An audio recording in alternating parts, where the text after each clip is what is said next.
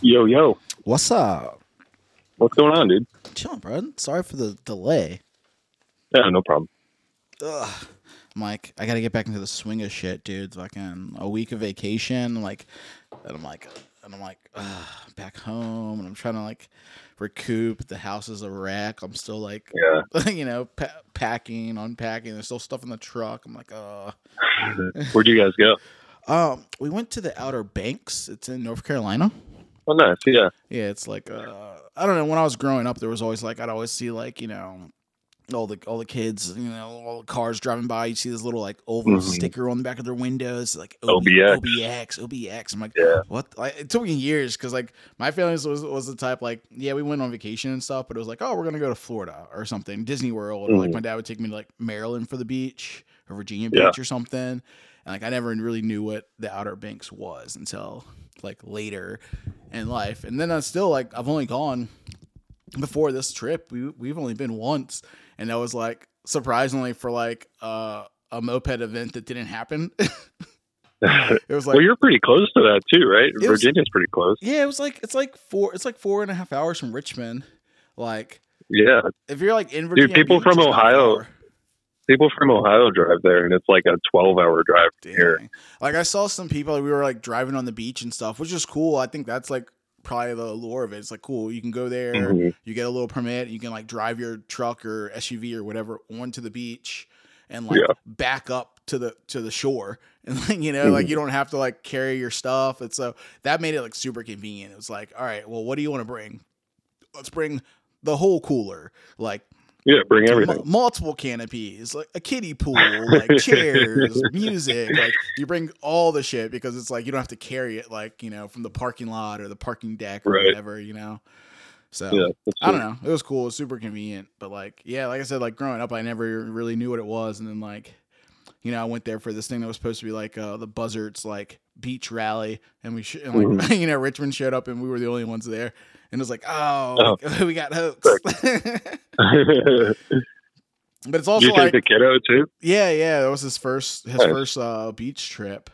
So yeah, it was cool. Like his first trip at the beach is like first vacation. Like watching in the sand was like interesting. He's like experimenting and stuff. So he's like putting it in his mouth. Sure. Like he's like, and he's just kind of chewing it. Yeah, You're like, great. oh, bro, like, that's not the vibe. Was he like a year now? Oh, he turns a year on Friday. Damn. So this week is going to be Ezra's first birthday. It's crazy. Like, like it went by so fast, and like I wasn't, you don't expect it, like to go by that fast. You're like, God damn, dude, like a year's already gone. Like, that's wild. So, and then I got like all like my wife's family's crazy. Like they all live in Illinois. Well, not all of them, but like her like main family lives in Illinois, and they're like driving from there. So I'm like, oh damn, so far. Like like that's a hell of a drive. Her grandparents, her aunt, like her uncle, like they're like, oh yeah, we're gonna drive for the first birthday. I'm like, okay. I'm fine. Yeah, I mean, that's cool. Yeah, it's cool. So we're doing. If they got that kind of time, that's great. Yeah, I'm like like I don't think I want to take off work for some kid's first birthday and like drive hours and hours and hours. But it's your kid, so it's special. Yeah. So I got to be there. God damn it. Nah, that'd be cool. Watch me get a face full of cake or something like. Right. Yeah. Yeah, I mean that only happens once, right? Yeah, it's crazy. Like all that stuff's wild, dude. It's like all these firsts and all these experiences and stuff, and it's like you want to be special and like, but at the same time you're like, like, do we really need to go crazy because like he's not gonna remember any of this shit. It's like, like, well, I mean that first birthday stuff that's more for you. Yeah, you and your wife and your family and stuff. Yeah. It's like we kind of talked about like maybe like renting like one of those places out that like do like kid birthdays and all this. I'm like, I don't want to do that, dude. Like he's not like, what's he gonna like? He barely walks around. Like he'll crawl around and play with anything you put in front of him, dude. Like drop a plastic bottle, that's smashed up or a box. Here, buddy, here's his Amazon package. And he's going to have a blast. He's going to town, He just has no idea what's going on. Yeah. Yeah. But I don't know. It's cool. Like, it's interesting. Like, I don't know. This year's been different, like, less mopeds. I feel like I did a decent amount of mopeds this summer, but still like, like less mopeds, more like trying to be serious. Like I mean, it still seems like you're getting the fun in when you can. Yeah, when I can. Like I'm trying my best. For having, I feel like that first year you have the first year as a new parent, like a lot of people are just like, they just disappear. Yeah. But I mean, you kept the podcast going. I've seen you at a couple rallies and shit. Like you're doing it. Yeah, I'm trying to balance, find my peace, whatever, And like the wife's been cool too. Like, I was like, all right, like there's definitely like a couple of moments that were rocky with that. Yeah, like, for sure. It's not like it's like cake, but like smooth. Yeah. Sometimes you're just like, I say like I'm gonna go do things, and like she doesn't believe me. she chooses not to believe me until it's like, all right, like I'm leaving. Where are you going? Like, what do you mean you're leaving? I'm like, I told you like a week or two ago I'm going to this rally. Oh, you told me. Oh, you were serious about that? What the fuck? I was like, yeah, like just for the day. Come on, like I'm gonna like really, you're getting a better deal out of this. Like you get to hang out with a baby. I'm gonna suffer. I gotta drive like 9 hours, like total for dude, that's 10 hours true. of fun. Like that is true. Like, man, some of those faraway rallies are just like, man, is this really worth it? Like, it always is worth it, but it's like when you're about to leave, it's just like, fuck. Especially on the ones that like where we're like, well, the Richmond talk or whatever. We're like, yeah, we're gonna do the hit it, quit it. We're like, cool. We're going there to do the ride and hang out for a little bit, and then we're immediately leaving. So it's like, even if it's close, cool. You're driving to New York 5 hours. Me and Thomas drove 5 hours in the middle of the night just for the day. We got there tired as fuck. Like you slept in a car for like an hour and like, get breakfast and coffee, did the rally, hung out with everyone, did the ride, hung out for a little bit of the night. And they're like, all right, let's get back in the truck and leave. And then 5 hours back. And it's like, we were there for maybe 15, 16 hours. That's crazy. With no sleep. And then, so you're just exhausted. You got this brutal drive, even though it's not 5 hours. 5 hours isn't like, it's not a drop in the bucket, but it's like not the longest drive. But like, doing them back to back. But that's 10 hours. That's 10 hours in like basically a day. Yeah. Oh man. So. No, I've never done that. Like if I'm driving, like I think 3 hours is my limit for like a day trip. And even then, I'm like, man, I should have stayed. Exactly. Always, I think every time I'm like, like we could have stayed. Like, I wish I would have slept, like, like come the night before, or like did at least 2 days, But the choices we make, dude. Like, I don't know. We've done it a couple times. Like, not like, I said out of like all the rallies I've done, I've maybe done like a hit it, quit it kind of thing like 5 times. So it's like, cool. Like, we went there, we did the ride, we bounced. But like, I don't know. It's still been fun. It's just like, it's just more stressful.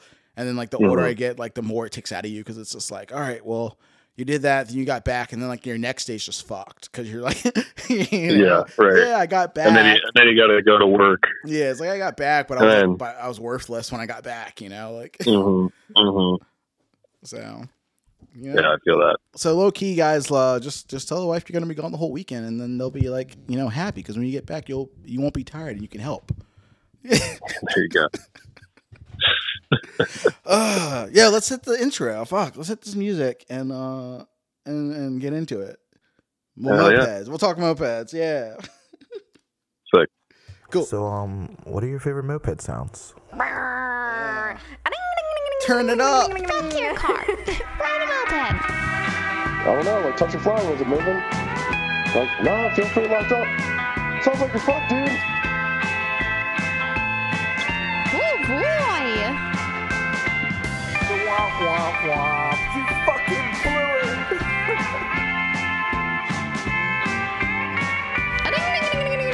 That's idling.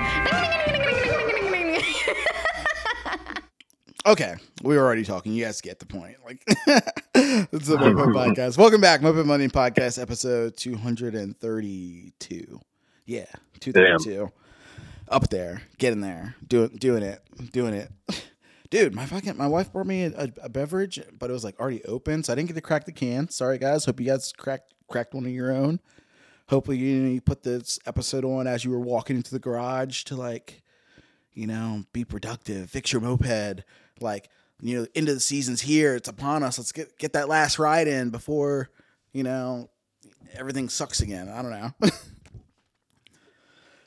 But yeah, I don't know. Dude, I rode my moped today, Derek. Hell yeah. Like, I haven't ridden it since I got back from the Wizards rally, because my wrist is still kind of fucked up. Like, I'm like, what happened to your wrist? Oh, dude. So I went to the Wizards rally in Lancaster. Yeah. Like, shout out to Lightlight, because they raffled off this really cool neon light. Hell yeah. And yeah, and I did the ride and everything, but they like took us on a bunch of gravel roads, and I was like, in my helmet, like, who's eating shit in the gravel today? Not me. I got this shit. And I was like really, really like living on the edge. Like, I was getting squirrely with it. I was like, Nate's leading, and like I'd blast past them and chill a little bit, and like I was like, ramping it off like bumps in the road, and like being really like really overconfident. Because like we ride trails in Richmond for fun. Like, we'll take our mopeds on. Well, wait a minute. What bike were you riding? I was riding my Derby box. So okay, a little torquey, like, sure. Okay brakes, but the back brakes wasn't the best. So I was like, back brakes a little sketch. I probably should have tightened it up before the ride. Gave it a couple turns. So, it was doing a little bit more, and, fresh tires, not knobbies or anything, but like, I don't know, it was all right. Like, one is, like, I don't know. It's also like, oh, this is a rare bike. What fucking rando plastics that you can't get anywhere. Like, why am I, of course, being an idiot and riding this bike crazy in the gravel? Like, that was stupid on my part, but I was like having a blast. But my forks, what really is, the forks are like super squishy. So, like, you have those mopeds where like the forks get worn out and like they bounce, they go down and they come up real quick. And it was that's like all of them. Yeah, it was one of those. They're all chunk. Yeah, it was definitely one of those kind of things. So I hit some bump and the fucking forks went down and they shot up, and so did I. Like, the bike like jumped, like, and I wasn't ready for it, and I was going a little too fast. And then there was like a turn like right after it, and I was like, turn. I'm not going to turn enough either into the woods or dump it. And I was like, hit the front brake and dump it. We'll be fine. Like, no big deal. If I can pop up and get back to riding. And like, that's kind of what I did. I hit the brake, flew over the handlebars, like went like helmet face first into the fucking gravel. And in a moment like that, you don't really know you don't know what happens to the rest of your body. You're like, I'm going down. And that's all that kind of goes through your head. Like, you wish you kind of see like a video in hindsight. Like, I wish I kind of want to know what happened. Cause like it happens so fast. Yeah, it happens you so don't fast. even know what happened. Yeah. I was like, I was riding, I was turning, I was jumping. I was like, woods or gravel. I was like, I'll go with gravel. And I went like face first into the gravel with my helmet. Like, the shout out to the Shoei dude. Shoei held me down. Didn't really feel shit. And like, but it's like I popped up and was like, okay, I was wearing a watch, so my wrists felt really shitty. Like, okay, riding with the metal watch, probably not the best idea. I probably won't do that again. And I was like, so wrist felt shitty. Like, pulled like a chest muscle, so my chest felt pretty bad. Yeah. And like, my other arm was kind of bruised up, but I crashed. I slid a little. I popped up, and I was like, kind of checked my body. I was like, okay, no broken collarbones. Hands feel good. Wrist feels a little shitty, but I've sprained a wrist before. No big deal. Like, like I turn around, the bike's facing the opposite direction, so the bike did some kind of flip thing. but it was putting together the clues. Yeah, but it was still running. I'm like, all right, cool, bike's still running. So I picked it up, kind of like dust myself off, and like got back on it. And like I finished the rest of the ride. The ride was probably like another, I don't know, 30 miles or something. So I finished the ride and got back. It's like whatever, dude. I just gotta keep riding, keep moving, So before shit gets tight, starts tightening up on me, and then like, then it was like the week long of like recovering, at home. Just like, all right, like I feel shitty, like, but like, I don't know. It was fine. Like, everything healed up. It took longer than, it's like, oh, this sucks, dude. This shit took longer than it used to. I remember like eating shit skateboarding as a kid, like. Even my 20s, like, oh, you eat shit skating or some shit, and like you bounce back. You go to some show, you get fucking like spun kicked in the face or some dumb stuff. Some of the stage dives on top of your head, and you're like, oh, that sucks. And like, the next day you're back at it. Like it definitely took like a good like week or two before like all the things that were bruised weren't bruised anymore. And yeah, dude, at our age, when something like that happens, it's like you need a whole day afterwards just to like sit and do nothing. Yeah. Like that never used to be the case. Yeah, it used to be so easy. Like I would eat shit on my skateboard or like whatever, and like that day I'd be back at it. And now it's just like, all right, I'm going home. Dude, like I'm just gonna like chill for 48 hours and we'll see what happens after that. I know. Like, and it's like after that, it's just like I get back and it's like, all right, cool. Well, I can't just sit still. It's like I was like, all right, well, I'm right back at work, and I work a job that's standing, so I'm on my feet, like physical activity all day. So I'm like, all right, cool, back to the grind. Like we'll just see when shit feels better. Like, and everything healed up pretty good, except like the wrist is just still like kind of shitty. I'm like, one of those things. You're like, should I go to the doctor for this? Like, I don't know. I'm like really bad at like that knowing when you should go to the doctor. I get like, I mean, that was probably what, like 3 weeks ago now. Yeah, it was 3 weeks. And it's still hurting, and it still hurts. So I'm like, that might be the limit. Like 1 week I was like still a little sore everywhere. Into the second week I was like, okay, all the bruises and stuff, my shoulders, my chest, all that stuff feels better. And like now it's like the end of the third week. I'm like, okay, everything feels like back to normal except for the wrist. And I'm like, like I said, I'm so bad at deciding when to go to the doctor for things. Cause like, I think I praise and I blame a lot of things on skating as a kid. Like there's like certain like sports and activities you can do like, as a young person that teach you like overcoming pain and like adversity and getting up and dusting yourself off and trying shit over. And like, so like skating, like a lot of sports, especially any of the sports that like, you don't rely on a team like wrestling or some shit where it's like cool, like you have to do this thing, or like, to learn some skateboard trick you're failing like hundreds of times before you like learn it, so it teaches you how to like kind of like keep doing shit, and then like you get hurt on a regular basis doing this thing, trying to learn this thing, and like a lot of it you kind of like shrug off, yeah, that hurts, especially since we are a little older. Like I come from that like walk it off like age, right? Yeah. So it's like, walk it off, rub some dirt in it, like that whole thing. So like a lot of the times I'm just like, like it doesn't. I don't think it's broken, it should be all right. Like unless a bone's sticking out or like I can't walk or something's like really really fucked where it's obvious.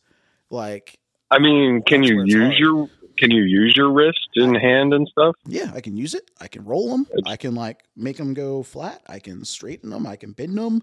It just sore. And when I do certain things that stretches my hand in a weird way, you get like a little sharp twinge. So I'm like, I mean, you probably just strained it or something. Yeah, that's what I'm thinking. Like I'm at the same time, I'm like if it was broken, I feel like you couldn't just like push it or touch it and like rub it really hard. If it was broken, you would probably know. Yeah, that's what I'm saying. Like I feel like I would know if this motherfucker was broken. And I'm like, I think it just needs a little more time. And so it's like, what am I going to do? If I went and then got x-rays and all this stuff, they'd just like put me in a brace or something and be like, oh, yeah, here's a brace. Like, call me in a month. So I'm like, I'll just do that on my own. Here's your $1,200 bill. Yeah, exactly. Like, like I'm paying one right now, bro. Like I did like some physical therapy for like my Achilles like tendon. I was like, oh, like this thing kind of sucks. Let me like, go to a doctor. And he's like, oh, like here, go to this physical therapy. And I'm like, okay, cool. I'll do this, check it out. So you do a couple sessions and then like, I was just doing the sessions kind of blind, like, oh, I got insurance, no big deal. Then I got the bill and it's like, ooh, what kind of insurance do I have, dude? This this shit sucks. Yeah, it's all a scam. Yeah. So I don't know. It's all in good fun, but like, yeah, I'm back. I rode my moped today, so I feel good about it. I feel good about it. Like I rode it not far, but I took it for a spin, and the bike still ran. Like started right up. I haven't touched it in a week, so that's always a good feeling. Like we all have these bikes, and sometimes they're finicky, and sometimes they break, and like when you have that bike, you can always just like go push it, and it just starts. Like you feel good. Not all. Did you fuck up the plastics at all? I don't want to talk about it. Okay. No, I'm sorry. No. Short subject. No, it's all right. It's not that bad. Like they weren't perfect, so that's like one of the things where it's like, okay, cool, yeah, this shit's rare, and like it's not, there's not like a lot of these around, but it's like they weren't perfect to begin with, so I didn't fuck them up that bad. Like the stuff that is fucked up doesn't look more fucked up than it already was. It's like not super noticeable. So yeah, you're good. Yeah. So I was like, like this fender's got like a little crack here, and like I split like one little piece on the back side that you can't really tell, and like one of the floorboards has like a little crack in it, but like nothing some like plastic weld, won't cure. Yeah. Dude, I did the same thing with, I have a Honda Gyro X and a Honda NX 250, both of which are like pretty rare bikes that have like hard to find plastics. And I crashed both of them. And, that's a bummer, but that's the price you pay for having a cool bike with unobtainium plastic parts on it. Yeah. And then like when you find the parts, you look them up and they're like, some foreign eBay or something. They're like, you're like, damn, that's expensive for that little thing. Yeah. You're like, you want $80 for this one little plastic? Like, yeah. And I got to ship it from another country. Like, so you're like, what can I bundle in this package? And like, oh, nothing. Cause it's coming from this one random person. It's not like some store, like, right. Yeah. You got to really care about like not having like glue on your plastics, because that's what I just did. I just fucking gooped them back together. Well, except for my Honda Gyro X, John Co found me a new like front clip for it. Nice. But John Co, shout out John Co. He's the best. Dude, best dude in mopeds for sure. Nothing like having a good moped connect when you need it, What's that? I said nothing's like having a good moped connect when you need it. Like, yo, like someone needs to help me source some shit. Like who's the guy? Yeah. John Co, if you want some like crazy rare like Japanese market stuff, hit him up, because man, he finds some cool stuff. Dude, hell yeah. We gotta fucking tag his shit later. If you got his like Instagram or something, we'll like. Yeah, he's Dirty Derby on Instagram. There we go. Dirty Derby. Hit him up. Find that sweet good. Dude, what's up, man? How's your we kind of talked once before. It was so many episodes ago too, dude. It was like probably a year ago. Yeah, we talked like before our rally last year. Yeah. So late in the episode, we'll do this basic thing real quick. Oh, why don't you tell everyone who you are and where you're from? Where I'm from? Tell everyone who you are and where you're from. Oh, who I am? Yeah, that's probably important. I'm Derek from Black Pipes Moped Gang. Been at it since 2008. Just hanging out, doing moped stuff. I put a kit on a bike the other day for the first time in like 5 years. Dang. That was pretty exciting. Still don't have it tuned in, but I'm waiting on a head gasket. But yeah, I don't know. Just been kind of casually involving myself in the moped community for a decade plus, doing fun stuff. Yeah. Dude, sometimes I look back and I'm like, I'm still doing this. Dude, I go through phases. Like every couple years, I'm just like, like my love for it will sort of just like slowly trickle away, and then like I'll go to a rally or we'll have like a group ride or something, and like something will happen and it just like resparks it, and I'm just like, oh fuck, I forgot how fun mopeds are, and then I just like get way too into it again. Exactly. And then like a couple years later, it just sort of like slowly fizzles out, and then I get that spark again. I don't know. I feel like I'm probably going to be doing moped shit for the rest of my life. Yeah, I feel like same, dude. That's kind of where I'm at. Like, I know I'm gonna just probably be doing this forever. Like, I'd like to be like the old dude at some rally one day, like telling like fucking like some young kids on e-bikes like how it used to be, Right. Yeah. Like, back in my day, we had weed whacker engines on our shitty bicycles, and what do you mean you guys don't have to tune carbs anymore? Like, everyone's got a smart carb, Yeah. It's so funny. I don't know, but it's still fun. Like, like I enjoy it. There's definitely, you find when I used to have more time on my hands available. So I used to I feel like I was way more in it because I had like, that's just what I did with my free time. Like, it was like, sometimes, and that's why I say sometimes I look back, I'm like, oh, I'm still doing this because I'm like, oh, what else could I have done? But it's like, I was enjoying what I was doing, like at the time when I was doing it. So, and it kept me busy and it kept me like, out of trouble and out of doing other stuff. And like I said, like, I don't know, like when I told my story about like how I got in the opens and why I kind of did it, like it gave me that whole feeling of like replacing like being in a band. Like, like, oh, cool. Like, you're in a band and you want to like go play shows and tour and go to other cities and like meet people and see places. And like mopeds was kind of like an easy replacement for that. It gave me the same. And it's better. Like, like you go to these cities and like, you don't have to do any work. You don't have to like actually play a show or like do any of that shit. It's just like the people that are there are just genuinely there to like hang out and have a good time. And not trying to like sell them on something, not trying to like impress them with my band or fucking make merch to fucking get to the next city. Like, like I'm there for 2 or 3 days, for a rally or something. So you have a little bit more time to meet people and like you see the same people over and over again, like in other places. So see, that's what I tell people all the time. Cause it's like that's what cause I was in bands and stuff when I was younger, and like that's the lifestyle that I aspired to, like being able to travel to cities and like, have a good time and like, see the country and stuff. And like it's so much harder to do that as a band because you're like basically trying to run a small business. And it's like got all that extra shit involved with it. But like moped rallies are so easy. Yeah. And you're also managing other people's like expectations and like, relying on others that are, in your band for this whole thing to work. Like if you want to go to a moped rally, you just fucking cool. You put I've seen kids do it. Take your bike apart, put it in the back of your Honda Civic and show up. Yeah. Like it doesn't take much. It doesn't take anything. Yeah.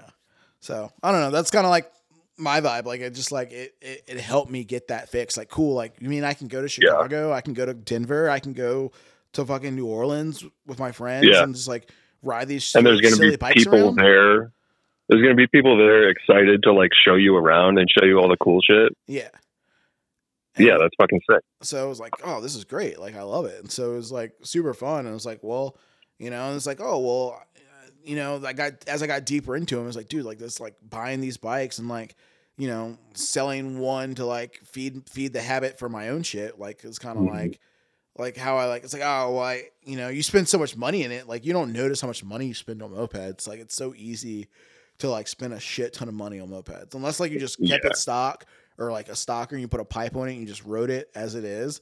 Like when we get into making them go faster and doing all that stuff, it's like, dude, you don't, it's so fast. Like the money can go, you don't notice it. You don't need to think about that. Though. Yeah. It's like, don't look. Like if Treatland was like Amazon where you could go to the website and pull up your fucking purchase history, like in a spreadsheet. We don't need that. We don't need to know. Yeah. I'd be like really upset, but like, I don't know. Like I was like, cool. I was selling other bikes, or like, you know, you buy two from some fucking scrapper dude and you fix one of them and sell it. And then like next thing you know, you have a bike for free, like the 2-for-1 deal. Yeah. You're like, sick, now I got a free moped. And like, you feel like pumped about it. Cause like it didn't come out of your pocket. Like, right. I don't know. Or if you've had a part for longer than like 6 months that's just been sitting around and you use it, it's like a free part. Yeah. You know, even if you paid full price for it 6 months ago, it's like, well, this was just garbage sitting in the corner anyway. So like, that's a free part. I'm ahead. Dude, the straight up, the really dark side of that. Are you ready, guys? I'm ready. The really dark side of that is, this brand new part's been sitting in this box on the shelf for 2 years now. I could probably just sell this and make some money. So you sell it for probably less than you paid for it, and you feel like you came up just because. Yeah, it does feel like a come up. It's like, well, I didn't just throw this in the trash, so that's good. Yeah, I've definitely like done that one before. Just like let me sell a bunch of parts sitting around in my garage so I can like get some money, because you start building a bike, and like the ones of us that have been in it too long or you're too deep in it, like you're not like, oh, I'm going to build this bike, and you just focus on that one bike and you build it. It's like, oh, I'm going to build these 5 bikes. So you kind of buy some parts for the bike you're interested in at the moment. And then like a month later, you're buying parts for the other bike that you're kind of interested in, because you just were at some rally and you're like, oh, dude, I was at this rally and this dude had this sick maxi, and like I got this maxi in the corner. I'm gonna buy some parts and build this maxi. It's gonna be awesome. And then like you turn around 2 months later, oh, I was at this rally and this kid had this sick derby that was killing it. I got this derby sitting in the corner. I'm gonna buy some parts and fix this derby. And I fucking have piles of parts and boxes that are brand new for different models. And I'm like, like, so they just take up all this space, and then one day you're like, ooh, I'm just completely out of this bike. There's like this brand of moped. Like, you know, I've done it multiple times where I've just sold every piece of like Tomos thing I owned, or I sold every single piece of like motorbike stuff I owned. And then like a couple of years later, you buy another one and you're like, damn it, I had everything I needed to build. I had everything. Yeah. Yeah. Dude, so I just did, I bought a Derby SLEX from Dose. I think it was actually like, I traded him a DT50 for it, or something. I forget. This was like 5 years ago. And I got the Derby, I got like an extra bottom end and like air stall kit and like an intake and like basically every go fast part that I needed to make this thing a ripper. Yeah. And then like, I think in the last 5 years, I've probably ridden it like probably 5 times, and it's just been fully stock. And like, I've just had all these go fast parts sitting on the shelf. And then, it was kind of like my only running bike. And we were going to Mid Ohio the same weekend that the, Wizards Rally was. And so I'm like, well, for that vintage bike show thing. Was it? Yeah. Mid Ohio Vintage Days, AMA Vintage Days. Got it. Dude, we can talk about that too. That thing. It's the best. It's so fucking fun. But, so it was like the only bike that made sense to bring. So I brought that, and I really hadn't ridden it very much for some reason. I don't know. I just, like, sometimes you buy a bike and you just like neglect it for years. Yeah. And then you either sell it or you fall in love with it. But, so I brought it, and me and, Gabby, from the Daggers, we rode dubs around like all weekend on a, I don't know, basically stock derby with a pipe, and, the fucking thing was ripping. I was like going up hills, and like, it was just taking everything I was giving it. Yeah. And I was like, is this bike fucking sick? Have I just been like sleeping on it? So I got home and I'm like, well, I have all these parts. I might as well make it better. And now it's broken. Now it's broken. Yeah. Like, it was now sick. Now it's worse. It was everything you needed to be, and now it doesn't run. Hey, this bike's perfect. I know how to break it.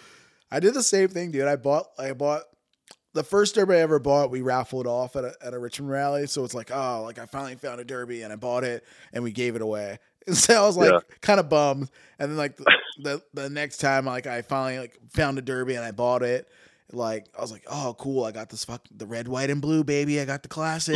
This is a great one. Dude, that's the best one. It was stock with a pipe running. Yeah. And I'm like, oh, riding around. I'm like, oh, it needs a little tuning, but like it fucking does the things it's supposed to do. And I was like, I'm gonna kit it. And I was like, I don't want to go crazy. I don't want to go crazy. So I bought I'm gonna buy the 50 kit. And I was like, why? Okay. Why? Yeah. Like buying the 50 kits, might as well not have bought a kit at all. Might as well just left it alone. And I mean, for a Derby, the stock cylinder is already pretty good. Yeah, so I fucking put a 50 kit on it and fucking rode it around, and then like it was just running hot all the time, and like I fucking didn't tune it good and fucking seized it, and so now it's just like sitting in the corner until I can like get time to like fucking rebuild it, because now it's like, oh well, if I gotta fix it, I might as well like do the whole shebang, like fix the bearings and seals and all the shit that like been neglected for 30 years. Sure. The thing about those step through derbies though, it's like the engines are really great, but like working with those frames is kind of a pain in the ass. Like they're just these thin, like I don't like how small the gas tank is. I don't like that like the carb is like in the center of the frame, and like I don't know. They're not like they're kind of overhyped, I think. They're easy to make fast. They're easy to make fast, but like so is a Tomos. They're cool looking. They're definitely. I would put them on the cheater bike scale. I put derbies right there beside like Hobbits. Like they're easy to make fast. They'll climb any hill. Like they'll rip off the line. They'll go faster than the fucking whatever else. But like But I get it. Like working on that carb is a pain in the ass. It's still better than working on a stock Hobbit carb, because that you can't. That's get true. To it all anything would be better than a stock Hobbit carb. Yeah. My God. But like those are insane. I definitely get the gas tank sucks. Like the box on that Wizards ride, I think I did 100 miles. I ran out of gas 3 times. Yeah. Like during the ride, I just like kept running out of gas. I was like, all right. Dude, what is the gas tank on a stock, like a regular derby? Like half a gallon? It's more than a half a gallon, but it's not it's not a lot. It's not enough. Whatever it is, it's not enough. Yeah. Like I bought gas can. Luckily I had 2 extra little like gas cans. I had like one of those little True Fuel bottles, and then I have like another like nice bottle, and I was like, I'm gonna bring them both, just in case I might need it. Yeah. And like definitely you're gonna need it. Like, like every gas stop I refilled my like extra gas bottle. I was like, especially at a Wizards rally, those guys do like crazy long rides. Yeah, they're just open roads, like any of those country rides, like which is cool. Like I enjoy it. Like like going to like Chicago or like New York or some like some city ride where you're like everything's in town. Stop like the stoplight. Right. It's fun. It's interesting.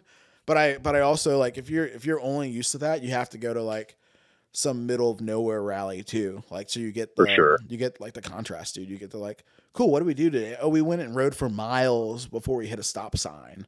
Like we just held our mopeds wide open throttle for an hour. Like the pack gets super stretched out. Like I don't know. I still enjoy like there's certain things about rallies that like I really enjoy, and like one of them is like when you're on the ride and you can see like you go up some hill or down some hill or some long like wind or bend where like you can see how far the pack stretches, and you're like, damn man, look at this is like, it's cool looking.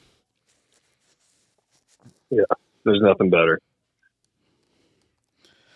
So how's the scene, dude? How you boys doing up there? Dude, we're doing good. Black Pipes is what it is. Like, we're kind of like friends first, moped gang second. Mm-hmm. I don't think really. I mean, well, see, Hoke had a crash at the Nashville rally, broke his collarbone and his thumb. So he's been sort of out of commission the whole summer. But so I've been going to Cincinnati a lot. And there's some black pipes. So black pipes, that's the other thing. Like, started in Youngstown, Ohio, and then like everybody basically moved to Cleveland. Mm-hmm. I'm like, all right, cool, you know, and I'm still in Youngstown, but we're sort of like all over Ohio. We're pretty spread out. Yeah. There's a bunch of us in Cleveland. There's a few of us in Cincinnati. You know, sort of all over the map. But yeah, man, it's been good.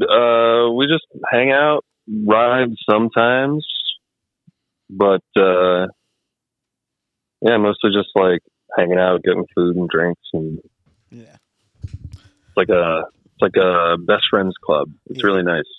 Super chill club. Very chill. I mean, also we've been doing this for long time. 14 years. So like, yeah, you know, we kind of found what we like to do. Yeah, gotta find that happy place. You can't be fucking. It's hard to be gun ho the entire time. Like when you're like young and new club and you guys are all gun ho. You just got into it. All you're trying to get your friends' bikes and get talk your other friends into getting bikes, and like you're just starting to hoard. Mm-hmm. Like when the hoard pile gets too deep and you're buried in the we're at like a sustainable level right now. You know, like we could realistically continue at the level we're at forever. Yeah. Because it's very chill, very like low impact, which is great for our old knees. Dude, I hurt my knees sitting on the couch today. I was like sitting on the edge of the couch with my knees kind of like tucked up, like eating on the coffee table or something. And I was like, for sure. I sat there too long. And like when I stretched back out, I was like, yo, like, what did I just do? Love it. But yeah, dude. I mean, like I said, like, dude, like being young and in mopeds is sick. Like I love, like, there's been a couple of new clubs popping up like recently, like, and I'm like, and I love seeing them. Like I watch them. Like one of them they just won a raffle bike at the Dirty Burning Broads. I can't remember their club name off the top of my head, but like they're up like Massachusetts way. I think there's like the Holdouts or something. So it's like sick. Like I love when I see like a scene that's like, yo, this city already has an established club or two established clubs or three established clubs that have been around for a while.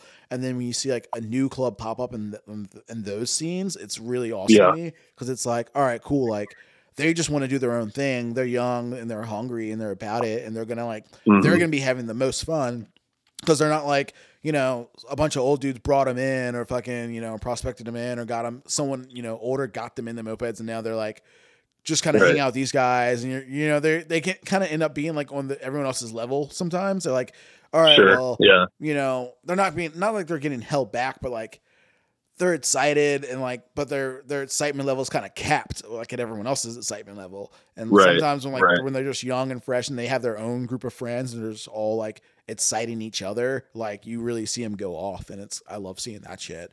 So that's great. You're like, whoa, like these fucking new dudes like are just buying all the bikes around. Like I don't even hunt, like I'll go months without even looking on the internet for mopeds now. Dude. Like I'm the same way. Dude, how about like isn't that the most liberating feeling? Like realizing, I haven't checked Facebook Marketplace for mopeds in like a month. Yeah. Like I wonder what deals I missed out on. I don't care, like Like one of my friends got a deal the other day. He's like, oh, he got like a pretty clean low mile blue maxi, and like he posted the picture on Instagram. He's in my club. He's in Black, like lives in town. He doesn't ride like super often or whatever, but like he runs a business and shit. So it's like but he still hunts here and there. And I'm like, he posted the picture, and I was like, my first comment was just like, I'm like, dude, you can't stop. Like, what? You're still, like, go. You can't stop, bro. You're still doing this. He's like, the deals are still out there. And I'm like, I don't want to see them. Like, because like I know what it is. Like, it's an addiction. It's a bug. Like buying $100 mopeds over and over and over again because they're $100 is like, it's fucking, it's an illness, bro. I mean, I'm not going to lie. If I open Facebook Marketplace and there's a $100 moped that's like anything remotely interesting and it's within like a 30-minute drive, I will go get it. I know, but I couldn't help myself. But like, but you'll hate yourself. At the same I time. want somebody to like snake me on it. Like, I don't want to actually buy it, but like, I can't just like. I don't want to see it go to Team Rando, or like I don't want to see it go to the weeds. It's fine. I don't even care if it goes to Team Rando, but like I can't just like oh, it's a $100 maxi with like a C's top end, but like the tank's clean and it's 20 minutes away.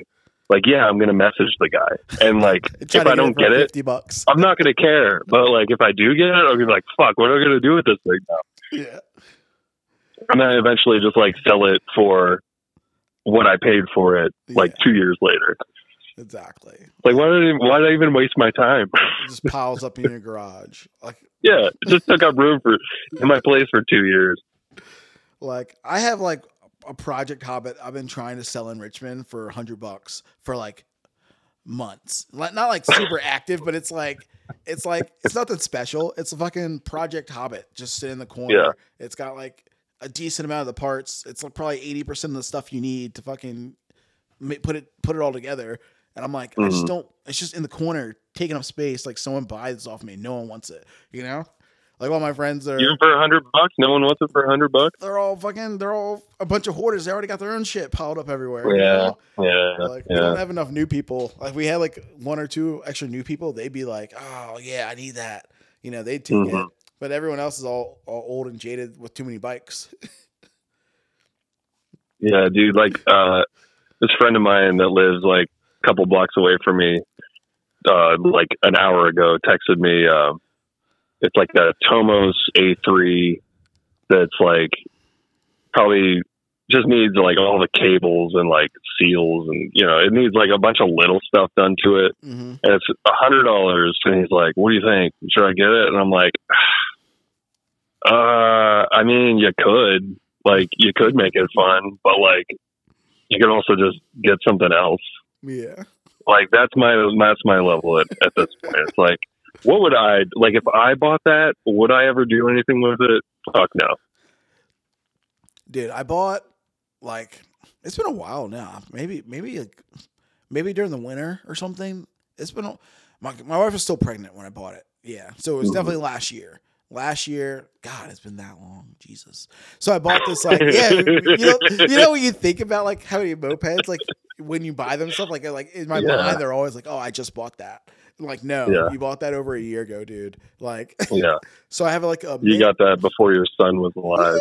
Yeah, dude. I got a minty LX, like red Tomos LX, all the plastics, including the engine cowl and like all the shit. Like I've never bought one that had like all the plastics. Yeah. So I'm like, dude, this has like all of it. And like, I got it to the house. I bought it for like $400 or something. I brought it home.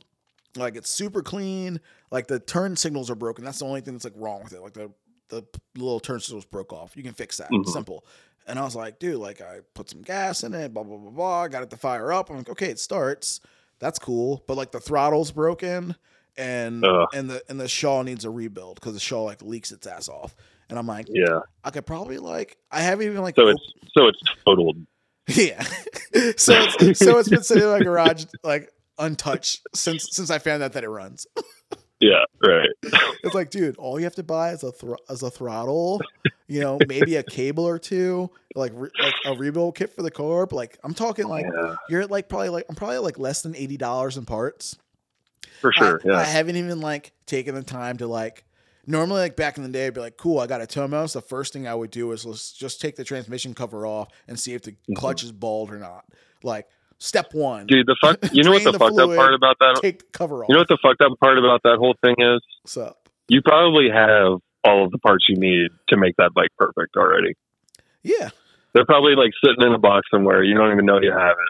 I got a box of Shaw bodies like laying around somewhere. I could probably find a float bowl that didn't leak. Like, of course, I could put a different throttle on it and it would probably work. Like, you know, like, but it's like when I have the time to do it, it's like, oh, do I want to go through all this shit to like fix this stock Tomos to do 35 miles an hour? Like when I have something else that runs already that's faster. I don't know. Dude, I'm glad like it's not just me that's like it's painful because like in my mind, like I love all these bikes and it's exactly like I said before. It's like I just sold every single Tomos thing I owned. Like I took every extra Tomos part I had, all like even like the nice box that had wheels on it and stuff that the parts were sitting in. I was like, I sold them all to one of the Rebel Rousers. I was like, listen, dude, like buy this moped and I'll throw in everything else that comes with it. Like, like all the extra shit, all the extra wheels, just get the stuff out of the garage and like free bike with purchase of parts. Yeah, exactly. And like I cleared out a bunch of stuff. And then like I found that bike for the deal and I was like, but it's a deal and it's got all the plastics and it looks decent. Dude, those red LXs, it's a red one, right? You said that? Red one. Those are like, I'm not a Tomos fan at all, but like those red LXs with all the plastic, those are sick. Yeah, and like I don't know, it's just a problem. Like I never owned one, so it's like, oh, I kind of want it, and like, you know, it could be like a cool loaner, but then at the same time, you're like, do you loan someone the thing that's got all the plastics that are just gonna get broken when they wreck it? Like, right. Oh shit. Like I thought I learned my lesson years ago. Like I took that stupid Grand Prix to a rally and I wrecked it. And and I was like, the whole moped is plastic. What are you doing? Yeah. And I was like, I never took it to a rally again. I was like, this thing's gonna sit at home. And then I fucking proceed to buy other bikes that have like plastics you can't replace. And I'm like, I can't help it. Well, I just want cool shit now. That's the problem. Like I just want cool mopeds. I know. And I'm glad I wasn't at that fucking Ohio fucking vintage days because like I saw the pictures you guys were posting and it was like, oh, word, they just have like all the cool vintage stuff, like like the awesome like, club things, the dude who had like a whole row of the fucking mini Hobbit, the fucking what. The Moto Compo? Yeah, the Moto Compo. Yeah. Like, oh, cool. He's got them in every color. Awesome. Like, yeah. But I mean, he's also asking like $5,000. Yeah, like way too much money. Yeah. Dude, yeah, okay. Mid-Ohio Vintage Days is the fucking coolest event. Like, it's like the best moped rally you've ever been to every year. You know what I mean? Like, it's nuts. It's like there's racing, there's fucking like it's just debauchery from start to finish, nonstop. And at the end, you're just like confused and dirty and bruised and beaten, and you can't wait for next year. It's so good. It's the one thing I look forward to the most every year. Nice. I gotta come out sometime. Like it looked cool, like, and it's like I don't know, all that stuff where like any of the things where you can convince lots of people to come from all over the place for like with their vintage wares. It's like the best flea market you could ever find, kind of thing. It's like it is, yeah. It's like we've had a flea market, a moped flea market before in Richmond, like years ago, and it was like, this is cool. Some people came from that weren't from in town, but it's like just trying to host that, like that's a hard ass. Like Zeros do theirs, for like, sure. You know, beginning of the year, kind of like, come out to our not a rally. You know, that whole not a rally sale is a tough one. And I mean, you're already losing people like within the first sentence. You know, I was like, I feel like one day only. Okay, exactly. I feel like it only works in like those like. Especially for our community, just for the moped scene, is like, okay, like Midwest where everyone's kind of close together. Like, I feel like that's the only time you could like pull it off, like somewhere like that. But like, probably, yeah. But like the Vintage Days is cool because you can combine something like that with like a much larger like draw. Yeah. And I mean, like, Vintage Days is like a lot of two-stroke stuff, a lot of just like, it's like the stuff that is like moped stuff, but then also like moped adjacent, like cool old two-strokes and old Hondas and like there's a huge flea market side of it, but then like there's another side that's like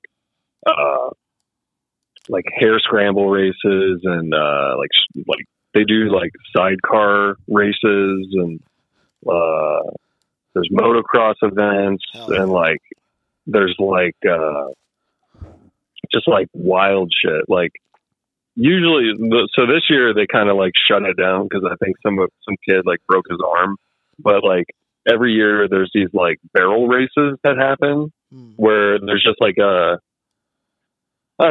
basketball court size like piece of grass, and they just put two 55-gallon drums out, and people just ride around this in like an oval, and like it's like a mechanical mosh pit race. Yeah, but like anybody can just jump in at any time on whatever you have. Yeah. Like I've seen, like last year, there were like 3 girls on one dirt bike ripping around. There was like a guy in a golf cart.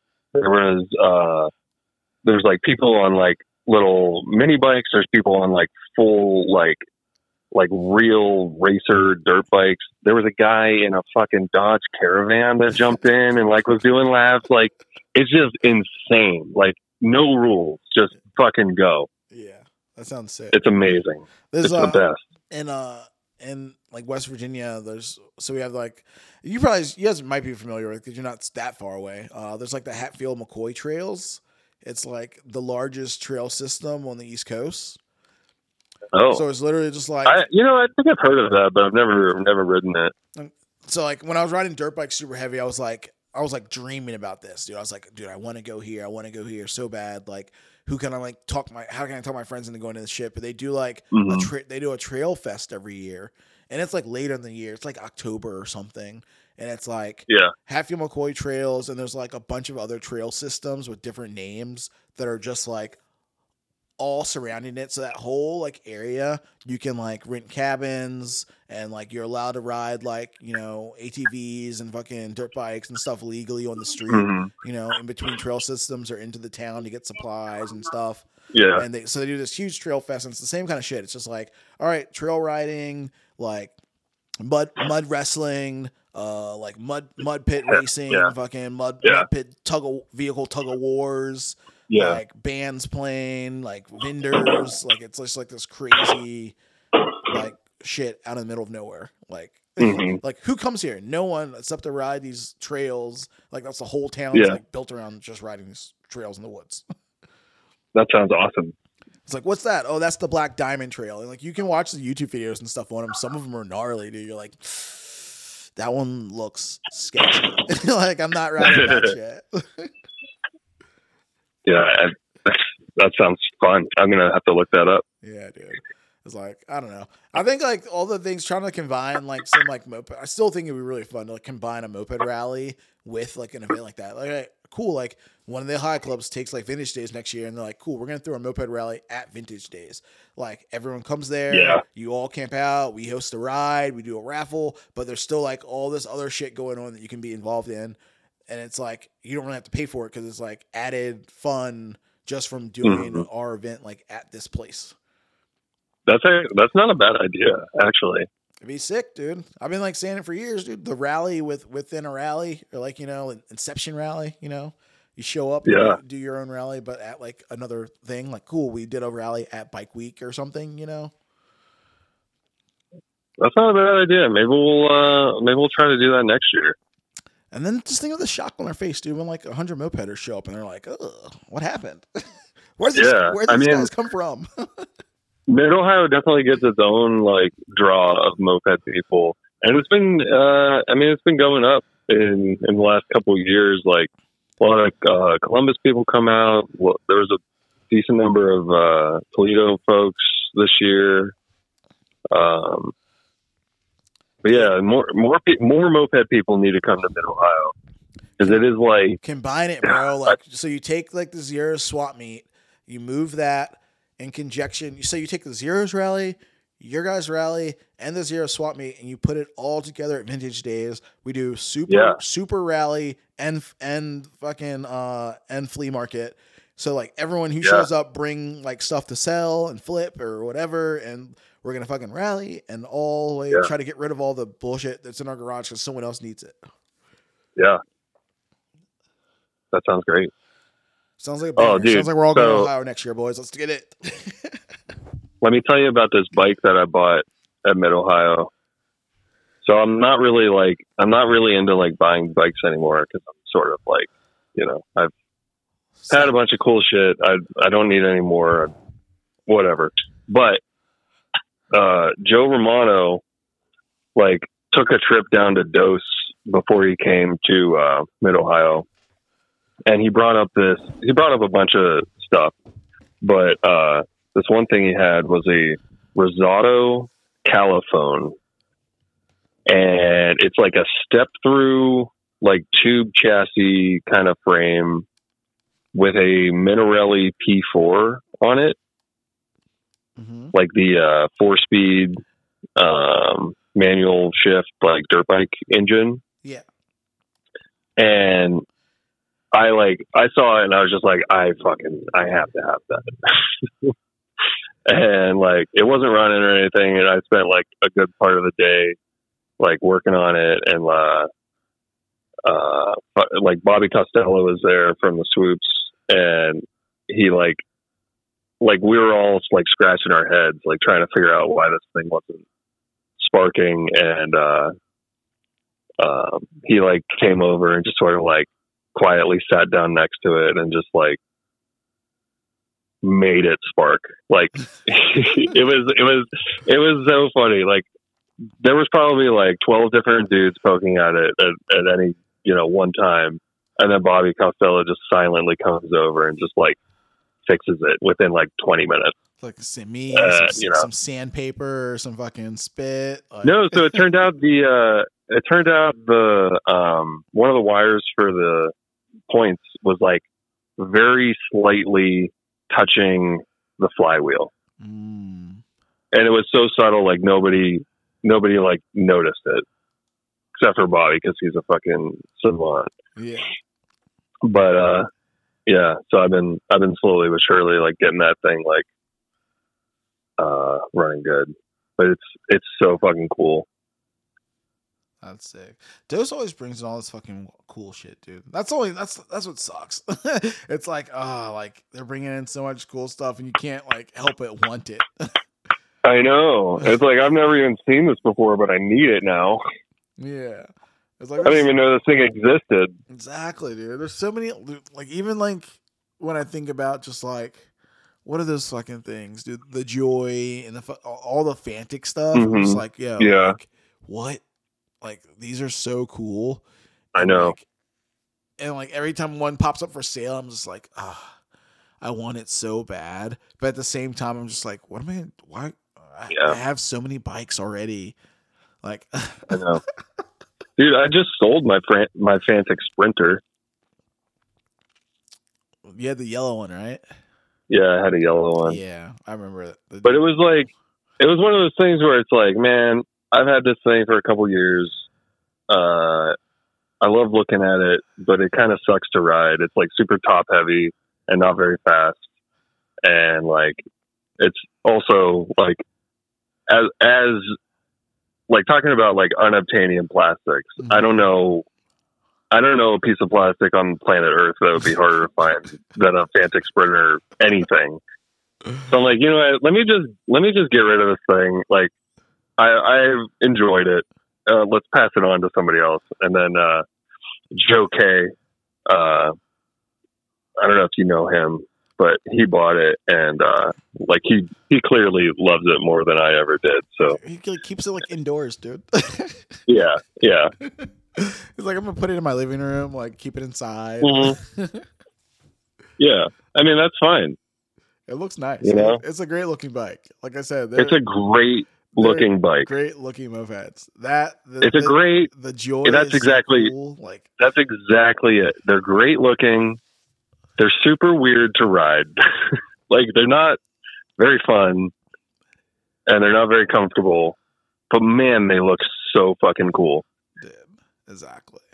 Like if I had endless money, then it'd be a problem. Then I'd have like, you know, just like a sea of like rare vintage bikes that just like that I never ride, but I can look at and not like feel bad about it. Like, right. It's like my Grand Prix. Like when I was like, oh, I'm not going to ride this anywhere anymore. And it sees currently, like, I'm just going to like sell the parts like that I don't need. And I'll rebuild it later if I want. And I did that. And then I had a Grand Prix roller sitting in my garage for 3 years or 4 years or 5 years. It was a long fucking time. And I'm just like, and I felt so bad about it. Because like when I found the bike, I was so stoked on this moped. Like, loved the way it looked. Like, this thing's cool. What was it, a gold one? So we bought them in a pair. We bought a gold one, a blue one. We bought 4 bikes at once. We bought a gold Grand Prix, a blue Grand Prix, a Moby 7, and a full Molossi square tube Chow. Like, damn, all at once from one of the hot and readies that was kind of getting out of it. And it was it was a whole ordeal. Like, and I thought it was still in Chicago. When I bought them, I was like, yo, guys, I'm buying these bikes. Like, one of the hot range has it. And so I bought it. And I was like, cool, I'll just get someone from Black that's in Michigan to, like, pick it up for me. And, like, you know, I'll grab it from them in Grand Rapids or something when I go to Raleigh or when they come down to Richmond. Like, I was like, I had a whole plan. And then, like, I come to find out that the dude I bought it from lived in, like, he was living in Colorado. And I was like, yeah, like after we sent him the money, I was like, all right, cool. Like, I'll figure out one of the boys to grab it from you in Chicago. He's like, bro, I live in Denver. And I was like, and I was like, oh man. I was like, okay, we'll figure this out later. Yeah. But I don't know. It was cool. Like if I had the gold one, here's the problem. If I had the gold one, I feel like I might not have sold it. Because I was like, because the gold one was like, oh, this gold one, the gold one's sick. It like the colorway, it's so pretty. No one's really got it. Like, it's a cool ass bike. They look so cool, but like they're small. Like, you don't think about it. Like they're on 16-inch wheels. Like they're 16 5-stars. Like, they're not very tall. Like, I'm a big dude. Like, they're little. Like, the whole top of it's plastic. Like. It's cool because it's all storage, so that's kind of rad. Like, you can put a bunch of shit inside of it, but it's also like the way the plastic halves are kind of held together isn't like the strongest either. So you're like, you don't want to put too much stuff in there, like split it or something weird, you know?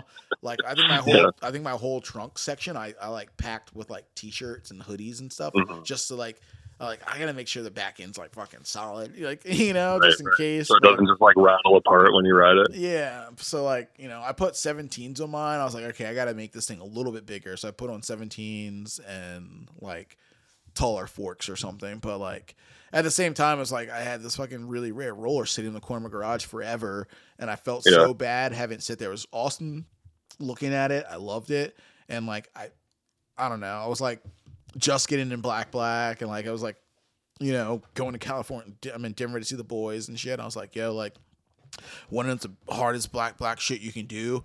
Take a rare bike and spray paint the whole thing black. So fuck yeah, I had the blue one, so I just like bomb spray painted it black and put a black sticker on the side. And I was like, all right, boys, hell yeah, who's got the black Grand Prix in the God, I love that. So like, you know, that was fun. You know, got the you know, hear everyone's butt hurt, like, oh, you painted it like that, you know. Dude, that's like one of my favorite things to do. Like, man, like back in the day, CK, like old, like OG Black Pipe, found a LTD Magnum. And this was like 2010 maybe, so people still had like huge boners for LTD Magnums. And he found one, and first thing he did was cut the engine mounts off, and he welded up a Peugeot 103 engine to it. Yeah. And like, man, People were so salty about it. Like, everyone's like, "How could you cut up a LTD Magnum?" You know, and we're just sitting there like giggling, like reading all the hate comments. Dude, there's something to be said about butthurt builds, dude. Like that's a whole vibe on its own. Just building stuff, man, like, just to troll others. It was so sweet, you know. It was like fucking molasses, just delicious.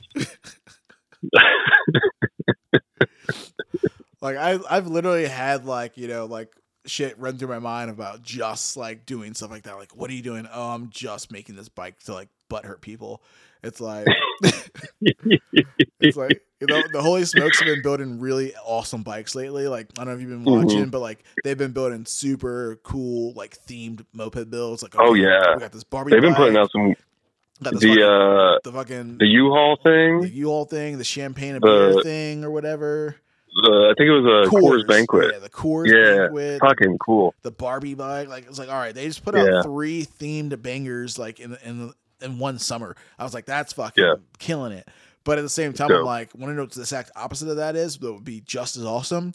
A fucking summer of building nothing but butthurt builds. Like, everything you do just pisses everyone off. Like, every bike your gang's building is just a troll. I can't believe they destroyed a Laguna.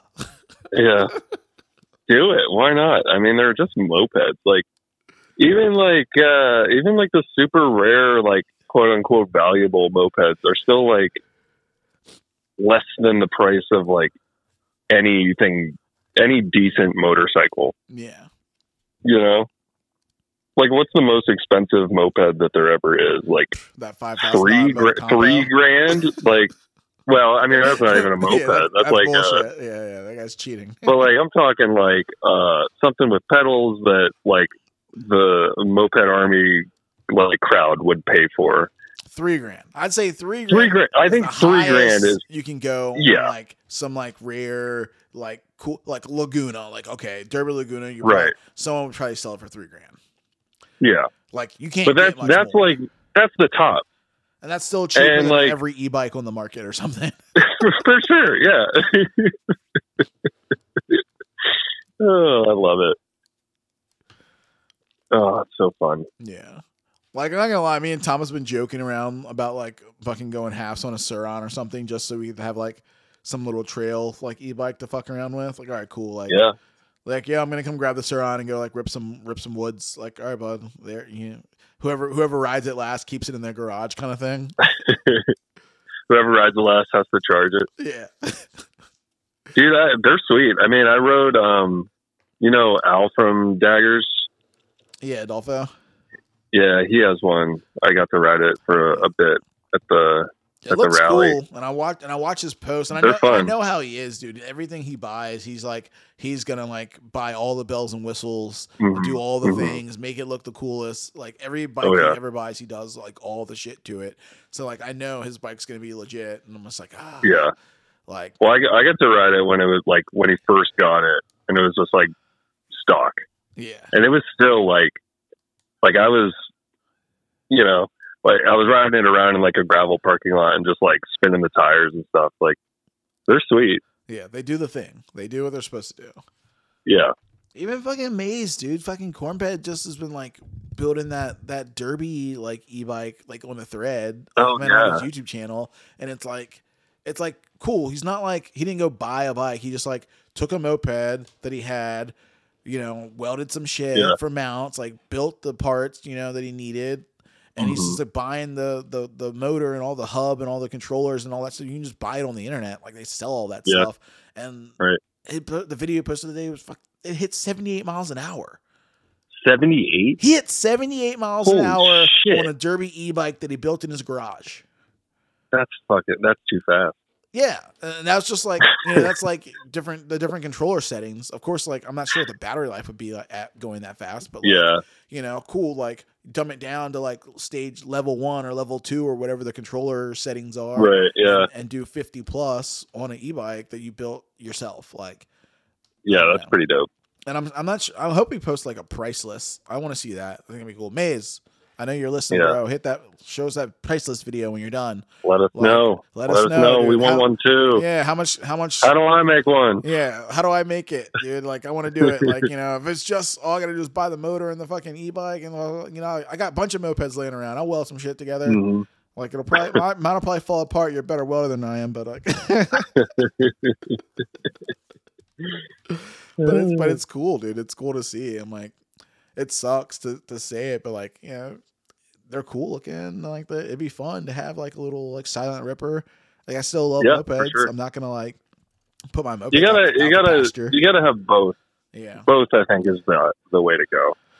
I mean, same thing with motorcycles. It's like, yeah, motorcycles are awesome. Like, I have one, but I ride my mopeds more than I ride the motorcycle. Mm-hmm. But like, when you need something convenient that's not gonna break and not be finicky and not need any work, I push a button, it starts, and you get on the highway. Like, that's something to be said about that, you know?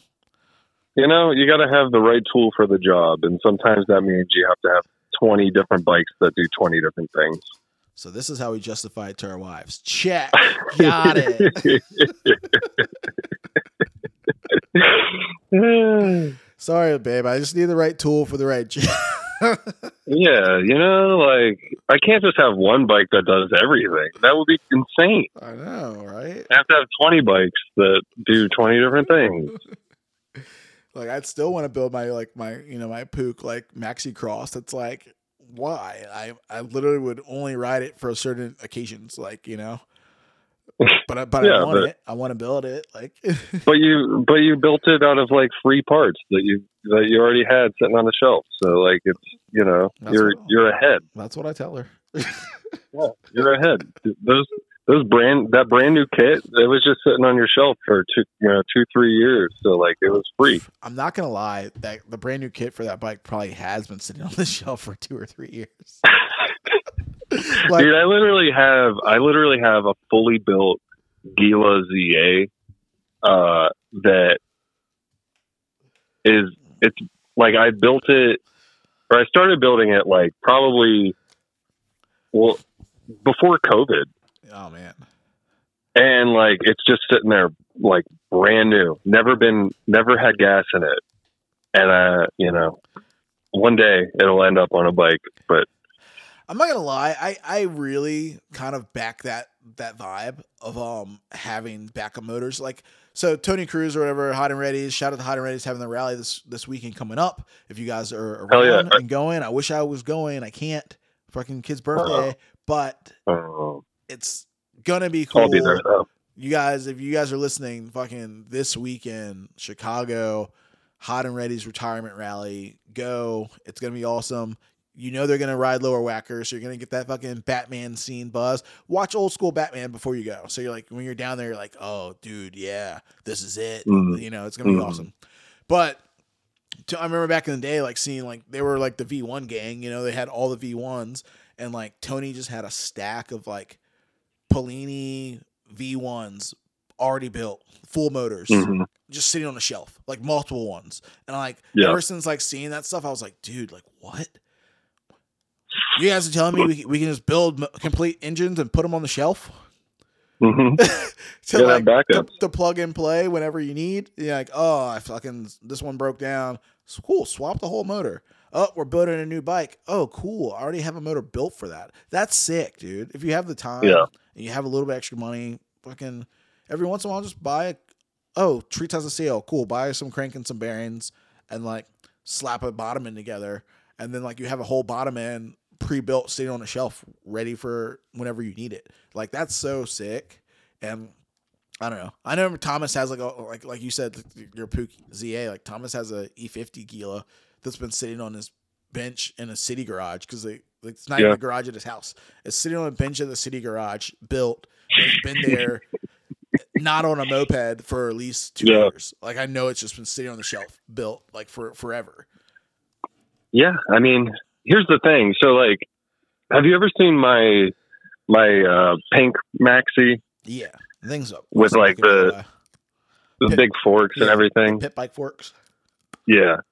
So that engine is for that bike, and I have this like super tired Polini E50 on it right now that just like it needs to be torn apart and rebuilt, but it fires up every time, and like I just can't bring myself. Like I need to adjust the clutch on it because the acceleration from a stop is not great. So like I definitely need to like throw in stiffer springs or at least tighten them. But I can't get the clutch off because the end of the crank is like a little bit mushroomed. Yeah. From like a previous attempt to get the clutch off, and I fucked up the end of the crank. So like that engine has just been untouched and just ripping for like 5 years. And I haven't adjusted a single fucking thing on it, and it just fires up every single time I ride it, and it runs great. And like I just kind of want to see how long it's gonna last. Yeah, there's this weird thing, and I've kind of noticed this from Thomas from the podcast or whatever, Rebels, but like there's like E50 builds or Pook builds where you have like a Polini kit, and it's like, yeah, like the Polini kit, it's a little finicky, it's a little tricky, like you gotta have the right amount of oil, yada yada yada. Like the whole like Moped Army thread discussions, we've all read them, you know, we've seen it, we know like, oh, he used too much oil, and that's why, you know, whatever excuses or whatever, we all break them, but there's a ton of them out there, and Thomas has one. He's like, yeah, dude, this thing's been built. And like it soft seas once or twice. Like the kit's got like a little like wear in it. Like the compression might be a little lower in the cylinder. And ever since then, it's run forever.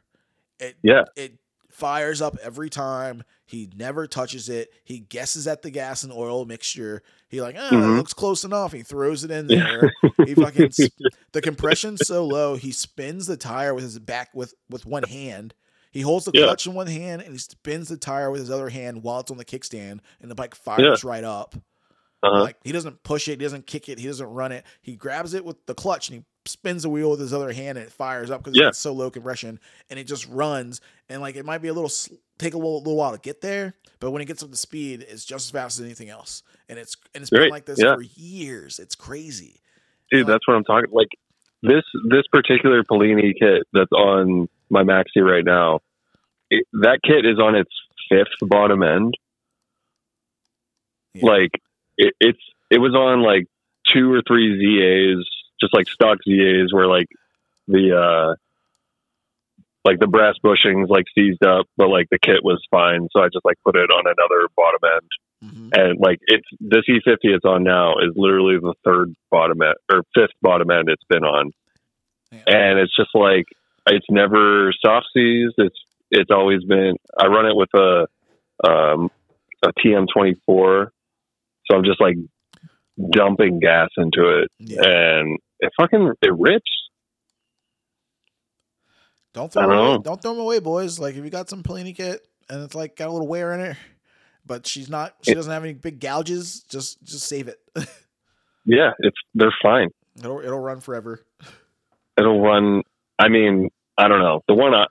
This is the only Polini kit I've ever owned, so I can't say, but like this one is fucking awesome. Yeah. But I've owned a few. I've broken a few. Like, you know, the last one I had, like, seized it or whatever. But like, you looked at the cylinder and like it didn't look like anything. It was like, all right. Yeah. And I put another piston in it, fired right up, like first try. I was like, all right, you know, it's back. See, that's what's scary about a Polini, because they're not cheap. So, like, you know, I think I've definitely gotten my money's worth out of the one I have. Yeah, and like fucking sometimes, like the only thing I really don't like about Pook stuff sometimes too is like the different intakes for the different cylinders. It's like when you buy one, you're not just buying a cylinder; you're like committing to that fucking like setup. Like, all right, well, I buy this cylinder and I buy like this fucking 4-pedal reed setup or whatever. And like, so now like I'm committed. Like I have to have this combination for this little 4-pedal thing to work.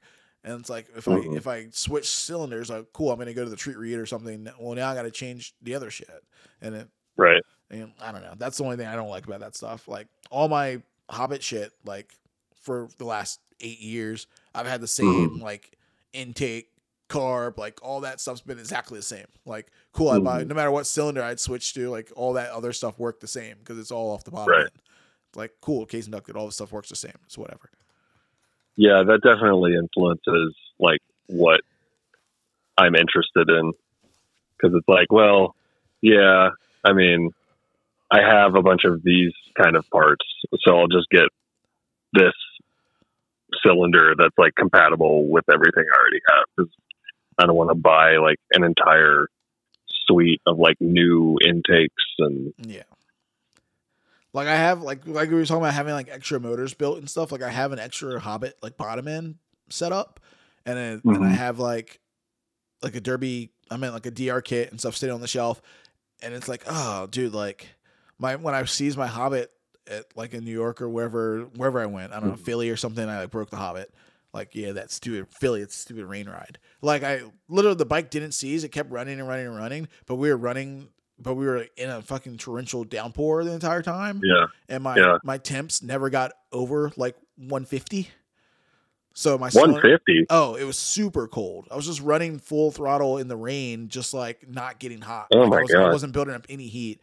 So like I literally just wore the ring, like because the cylinder wasn't hot enough to expand. Like you weren't really like at like operating temperature.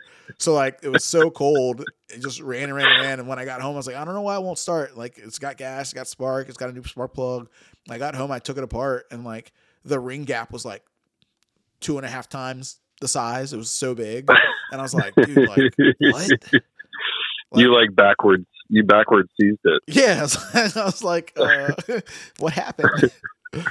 So I was just like, dude, I had this extra motor, and I was like, dude, I could swap motors, but like I was like coming from running a Metro kit to like, well, if I put on this other bottom end, then it's a DR kit, and then it's like, well, now I got to switch pipes, and I got to switch my mounting, and I got like, it was just, like once you start changing too many variables, it's like it's too much extra stuff going on. It's like, that's too much extra work. I'm not trying to do all that, dude.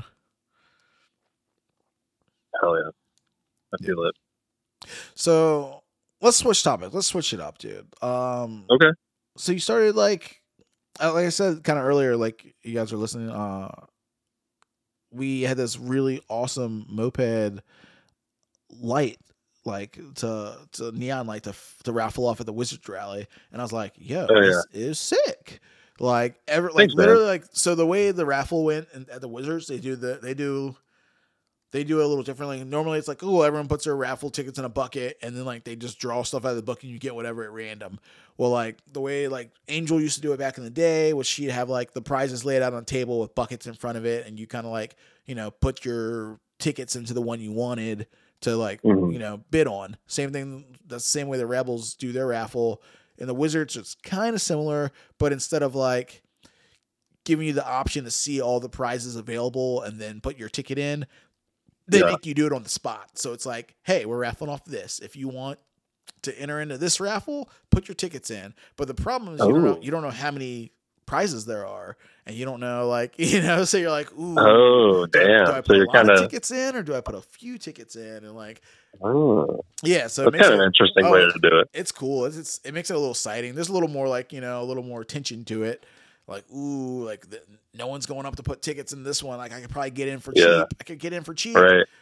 And like some of them, you're like, damn, you see what people really want. Like when it kind of goes like that way too. Like, oh, everyone wants that.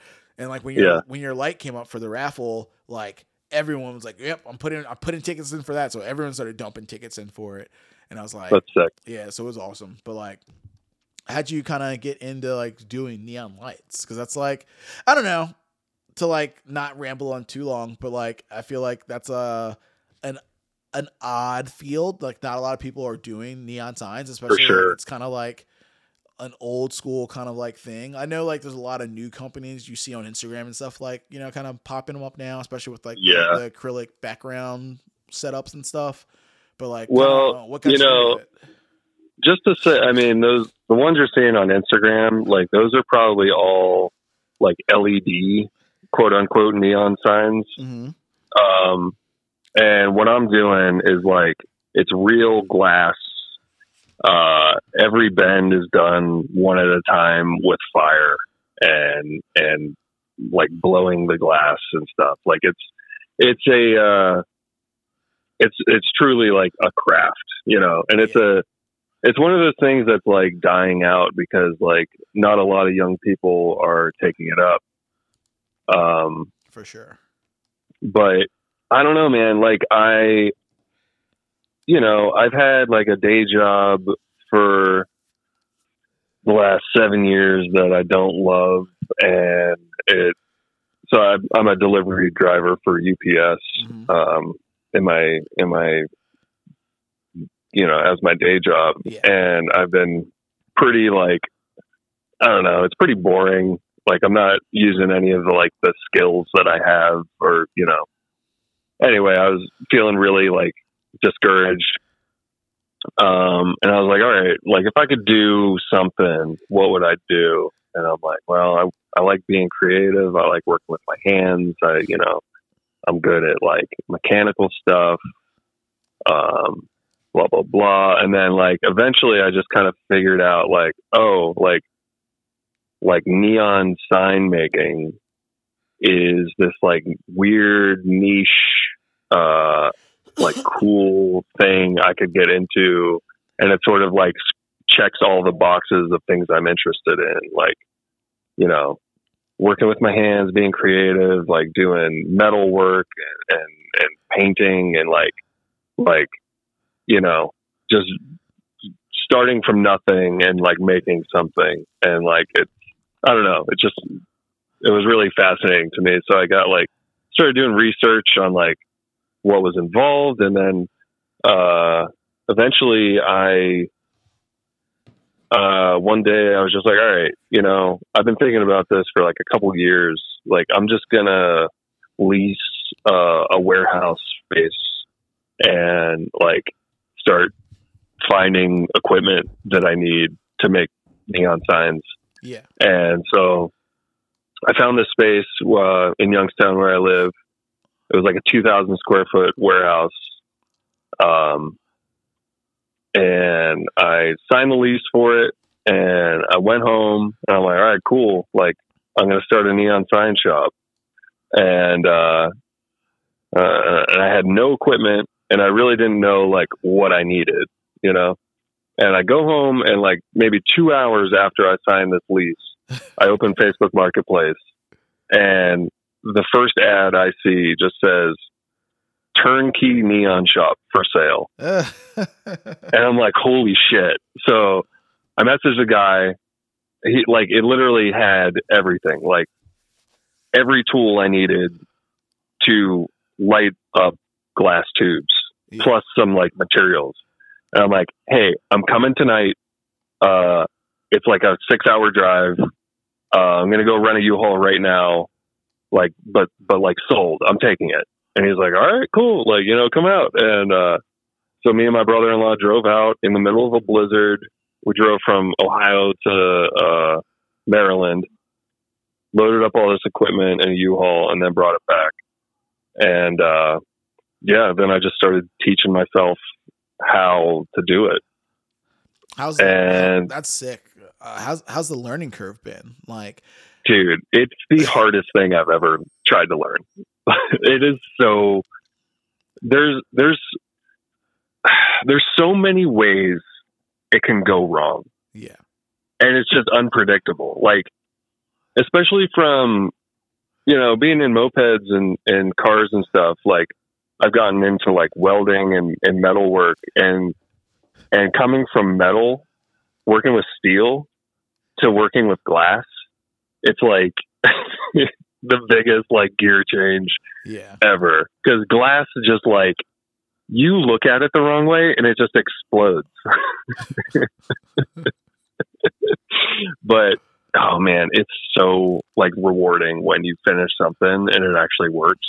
And like, it was so cool to hear you say that like people were stoked on the moped sign I made for the Wizards. Cause dude, it's awesome.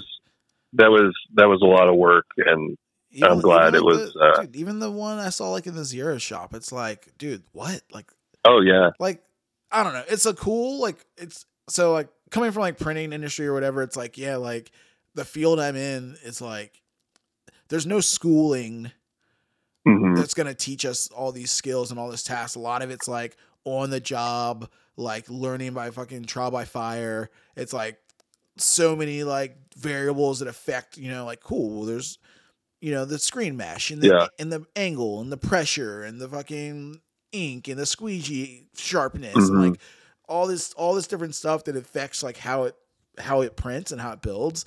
So like, a lot of people see the industry in two different ways. It's like, like it's manufacturing. So like you have to be like a sausage factory, but at the same time, like a lot of it's like art, like it's art printed on a shirt. Like the shirt's just a canvas. So it's like, there's a craft, like art side of it. And then there's like this, like, well, I need to be production and like bang stuff out. So, and then on top of that, you have zero training where a lot of people are just like, learning as they do it and like watching YouTube videos. And I feel like this neon light thing's kind of the same thing. We had like a vintage neon shop in town, and it was there for years, like forever, and it died, it faded away. It was literally like this little building kind of tucked back in the cut, and he made neon signs for a bunch of stuff in town, and then like one day it was just gone. And like that's not a field you hear about. Like when you don't go to school and be like, all right, cool, like engineering, architecture, glass blowing and neon, like, and I go to a fucking like VCU's got like Richmond's got a huge art school, so there's like definitely like art, like glass building and like stuff like that, but like I don't think they're like, we're teaching you how to blow glass to like make neon lights. They're like, no, we're teaching you to blow glass for like other things. Yeah, I mean, I'm like, there's nothing really quite like a neon light, like a lot of these LED, like neon looking signs, like, I mean, they kind of look like a neon sign, but like the LEDs are like super harsh. They're like too bright and like, they hurt your eyes. They don't have the same like warm glow that like a genuine neon sign has. And I equate it to like when people ask me about how like the neon industry is like on a decline, I always say like, okay, but like people are still buying vinyl records in an age where like streaming is the main way that music is consumed. But like people still buy vinyl records for a reason. It's because like every once in a while, like the cheap like accessible version is convenient, but like every once in a while you want like that authentic, like real thing. So I don't think neon is ever going to truly die. I think it's just going to become like more of a niche, like high end option. Yeah.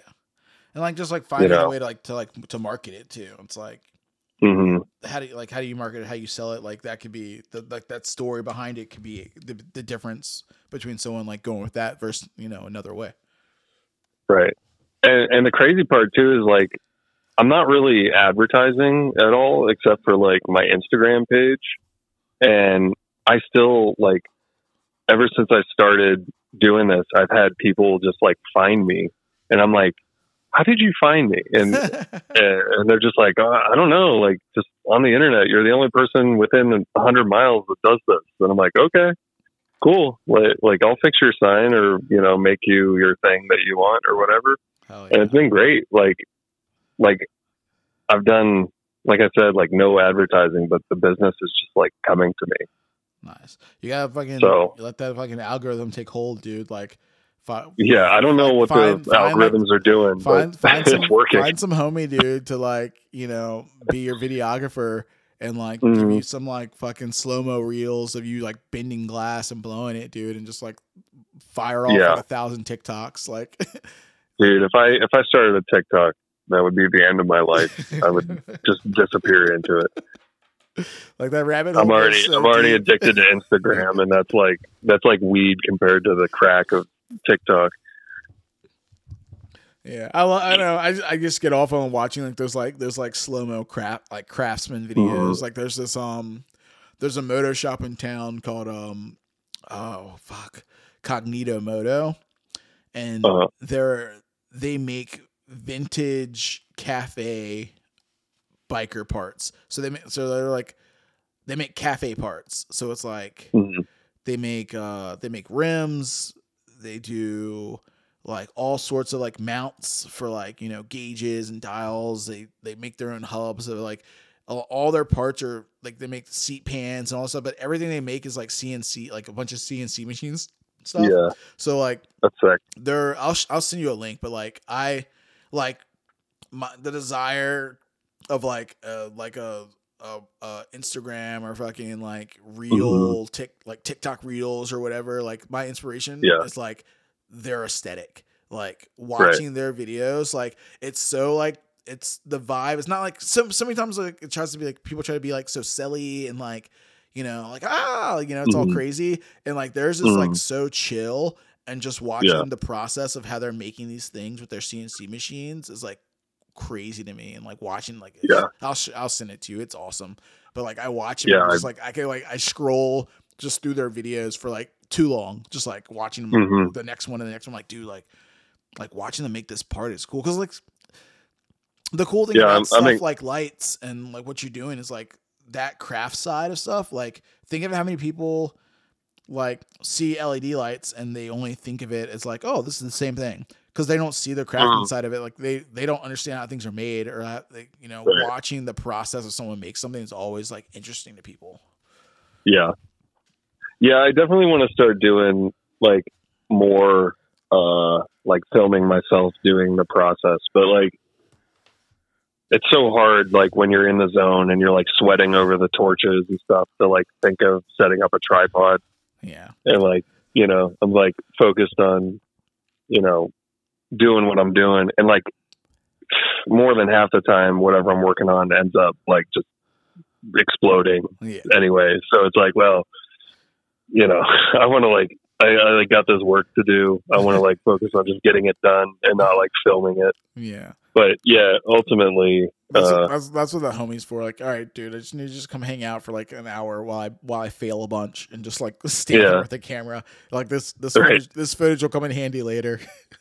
Yeah, I feel like it's the same shit for mopeds too. Like all the fucking moped builds we've done, and like I don't know how many times I've been like, oh, I want to like just like record myself doing this build or fucking dude, I know, this and that, and I've never taken the time. Like I've tried it once or twice, but I've never like had the time and dedication to be like, all right, I'm gonna like set up the tripod and work on this moped.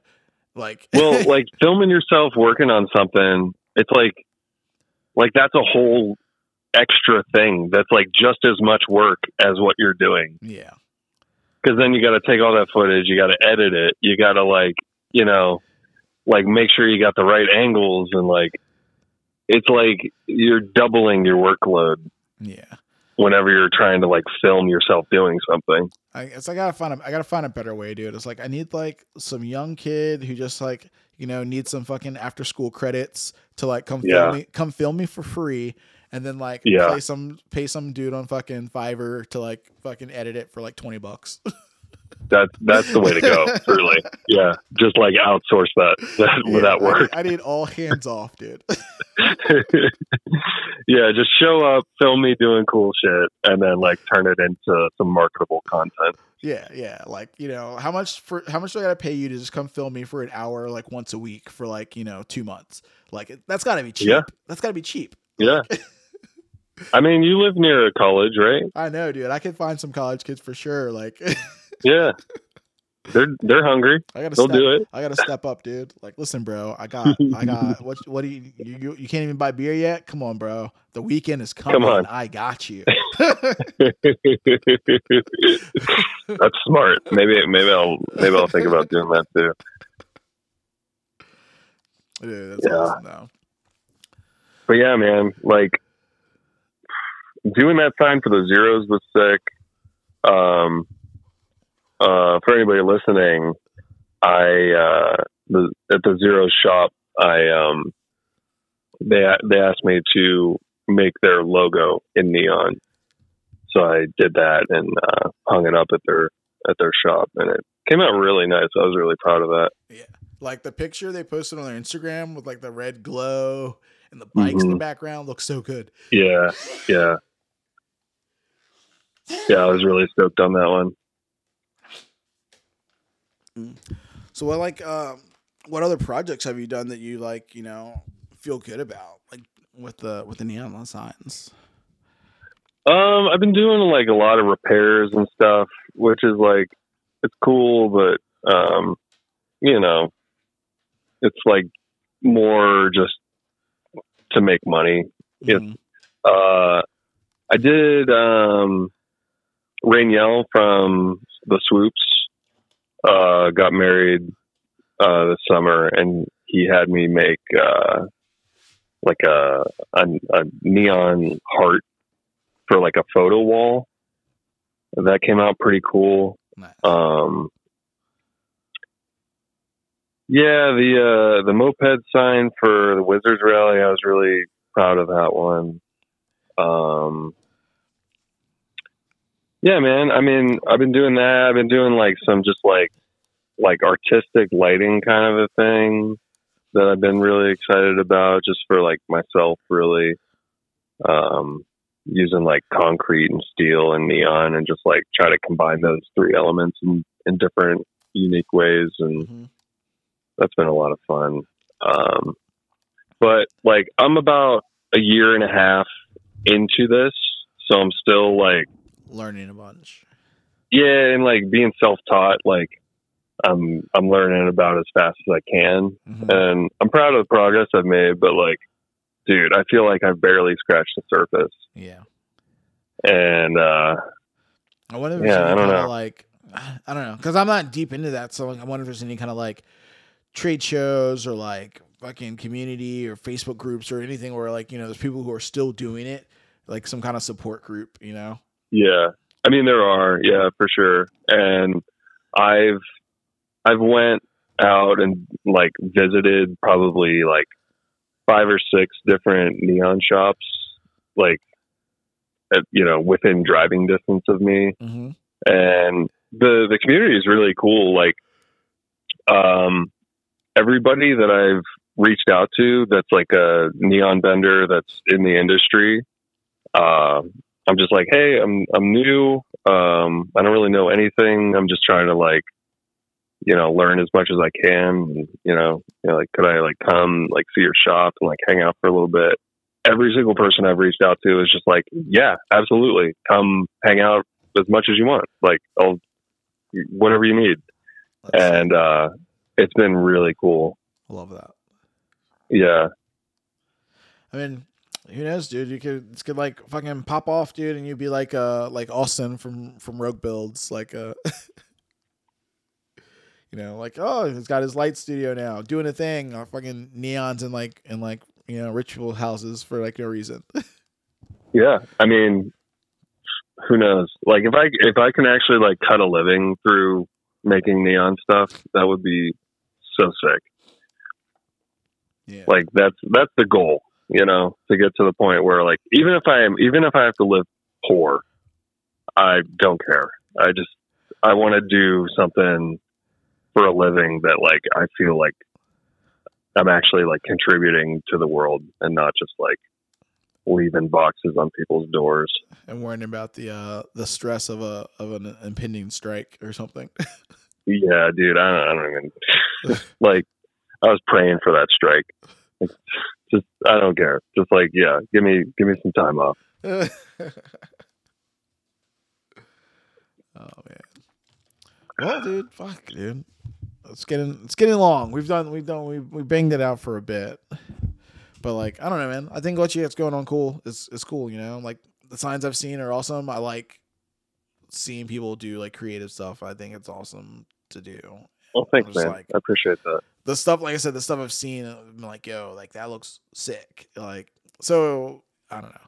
It's weird because it is such like a weird like art form that like you don't see it a lot. Like I said, the only stuff I see is like, oh, like just like quick, like easy, like, oh, look at ours, they just snap together. Yeah. And I'm like, oh yeah, that's interesting.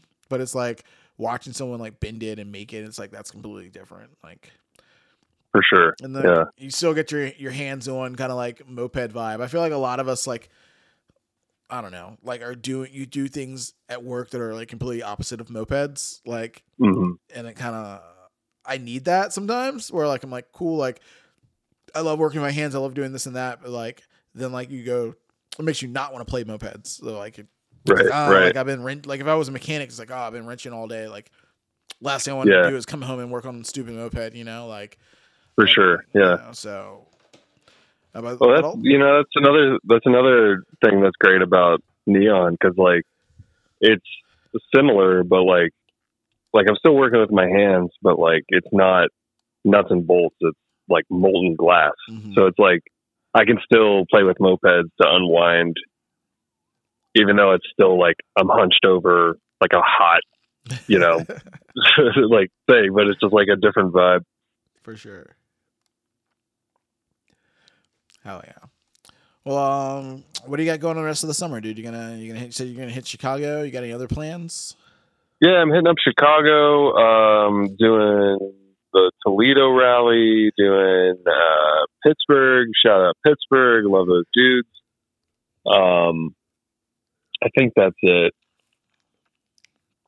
Yeah, I wish I was doing Chicago. I'm missing that one. I think a few of us are gonna come up for Pittsburgh, but which would be funny. Like, three Pennsylvania rallies in one summer.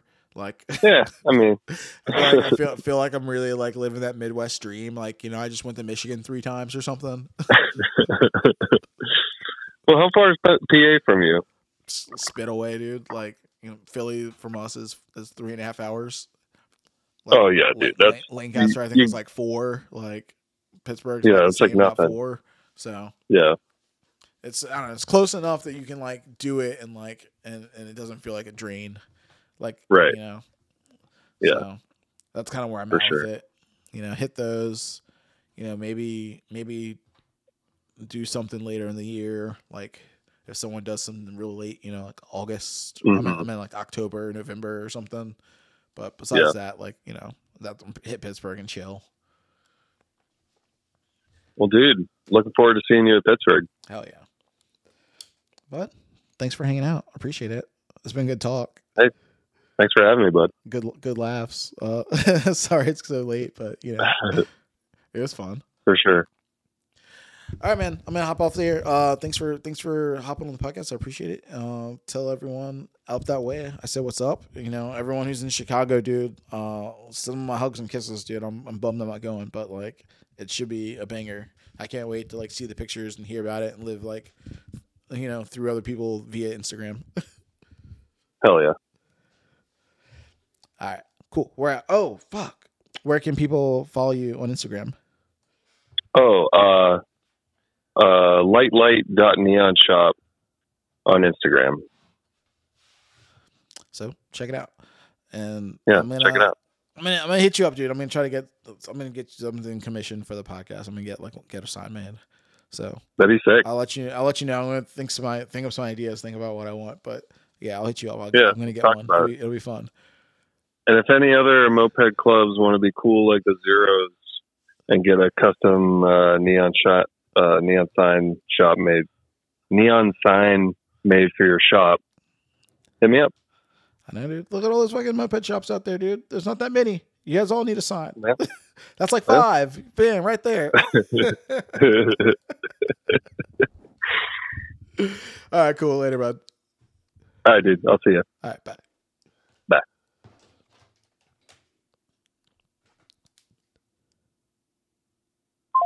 Cool. Thank you guys for listening. That's another week down Moped Money Podcast.